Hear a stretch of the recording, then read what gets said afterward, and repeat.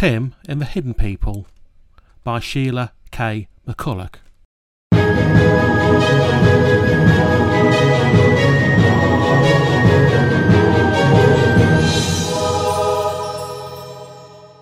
Episode A6, The Highwayman. Tim looked out of his attic window. It was Saturday morning and a fine day. He got dressed quickly and ran downstairs. He knew just what he wanted to do. He wanted to go along the canal bank to see if he could find Hollow Hill, where he had seen the Hidden People. He wanted to see it in daylight. The kitchen looked bright and cheerful in the sunshine. "You're up early," said Aunt May as he opened the door. She had just put the kettle on the stove. "Can I go out?" said Tim. "Out for the whole day, I mean." "Don't see why not," said Aunt May. "I'm going to start the spring cleaning. I should be glad to have you out of the way." As Tim was eating his breakfast, Aunt May made up some sandwiches for him and gave him an apple. He pushed them all into his pockets.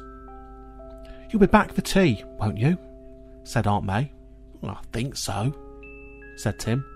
"Well, if you're not in by 5, I'll leave the key under the stone," said Aunt May. "I'll leave your tea on the table. I'm working this evening." Tim nodded. Aunt May sometimes helped out at one of those shops in the town on Saturdays.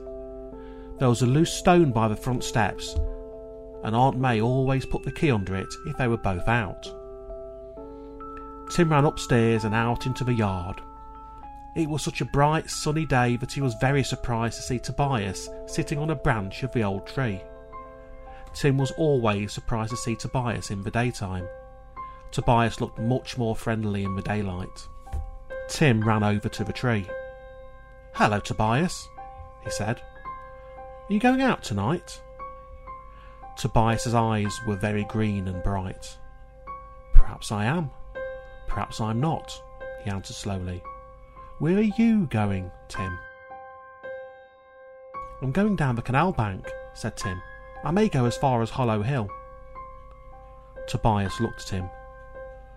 "Are you coming back in daylight, Tim?" he asked. "I don't know," said Tim.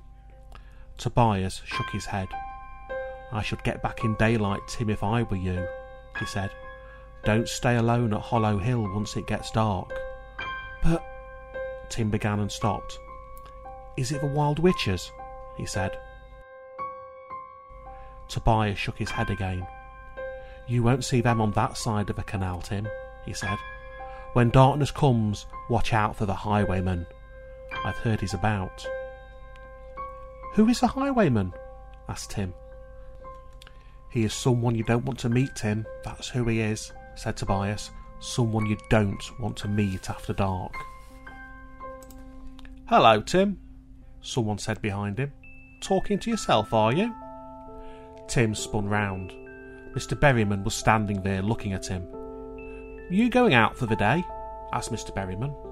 "Yeah," said Tim. "How's Sebastian?" "Sebastian?" Mr. Berryman looked puzzled. "The kitten," said Tim. "Oh, so you call him Sebastian, do you?" said Mr. Berryman. "Well, that's a good name for him. He's fine, sleeping by the fire." Mr. Berryman nodded cheerfully and went on. Tim turned back to the tree. Tobias had vanished. Tim went out of the yard and down the street along the canal. He knew that he only had to follow the canal and he would find the way out of the town. Once he was in the country, there was a path all the way along the bank. But it wasn't as easy as Tim thought. It was a long way, and after he'd gone a mile or so, the street ended.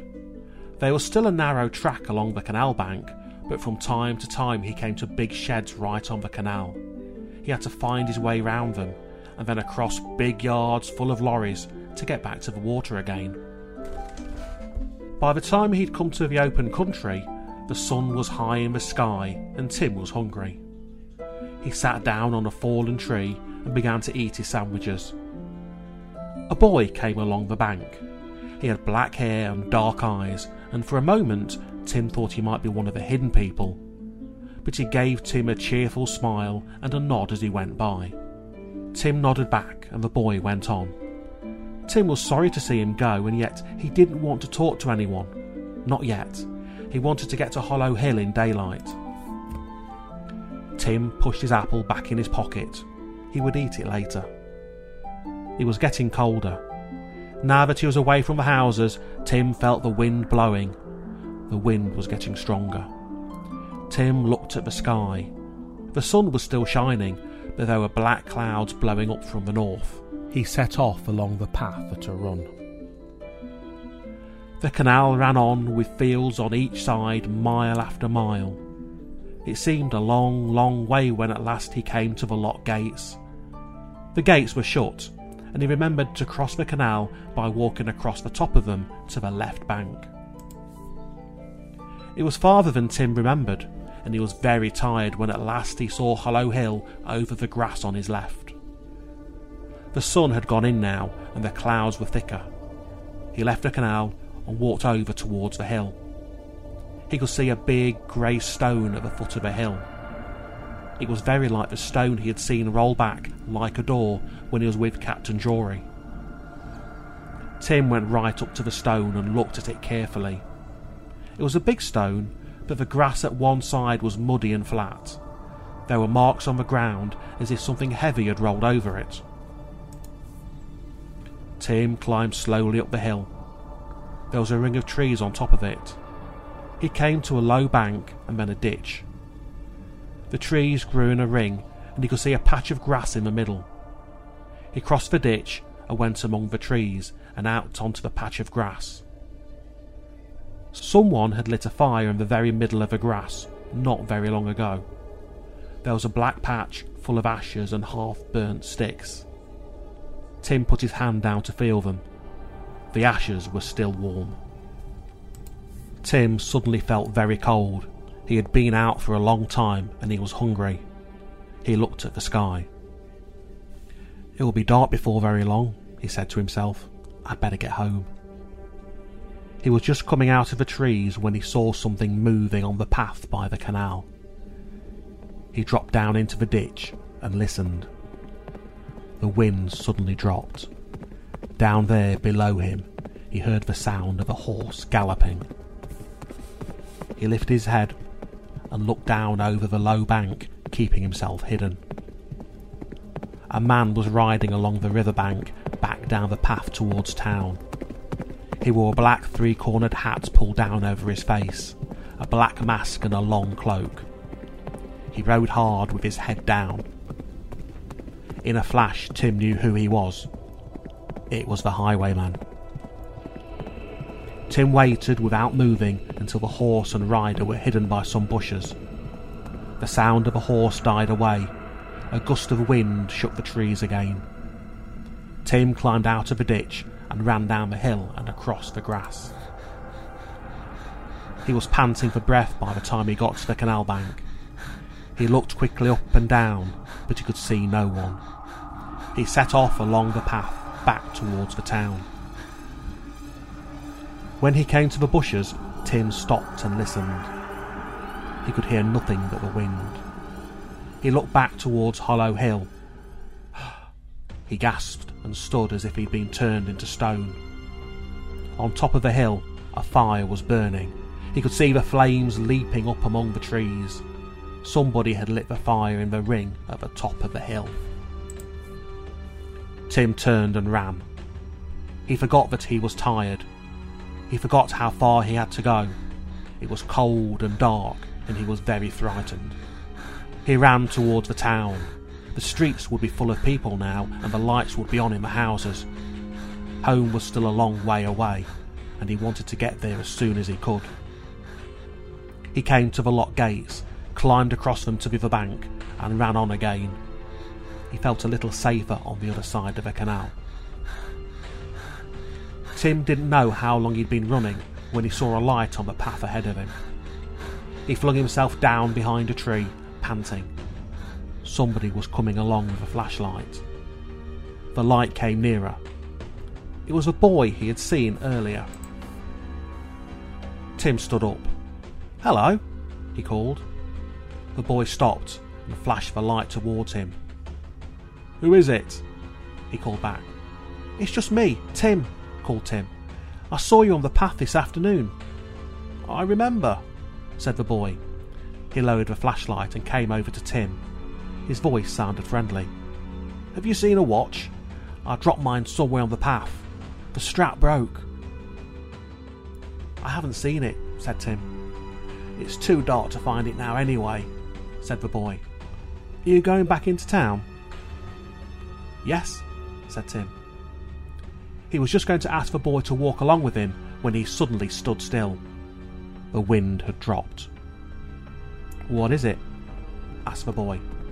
"Listen," whispered Tim. Far off, he heard the sound of a horse galloping. It was coming nearer. "Here," he whispered quickly. "Hide, put that light out." The light clicked off. Tim pulled the boy down behind a tree. The sound of a galloping horse came nearer and nearer. The boys kept still, scarcely daring to breathe. The horseman thundered by on the far bank. Tim saw the mask over his eyes, and as he passed, his cloak fell back, and Tim saw the gleam of pistols at his belt.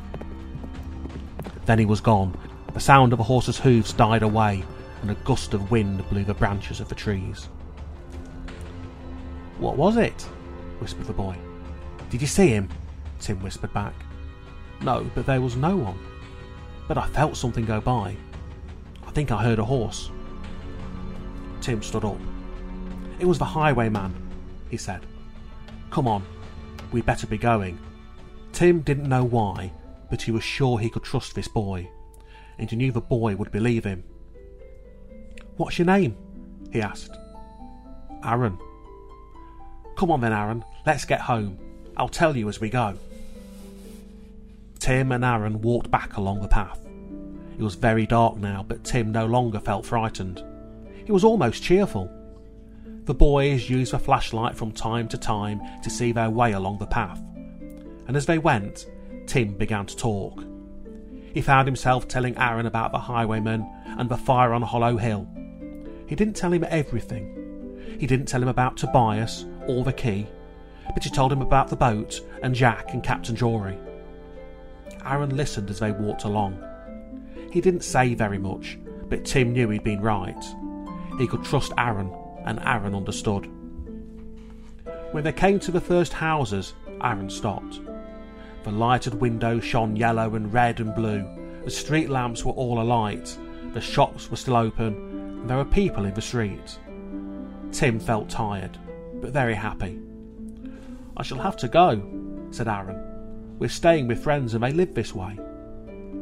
"Don't you live in the town?" asked Tim. Aaron shook his head. "We're going home in the morning," he said.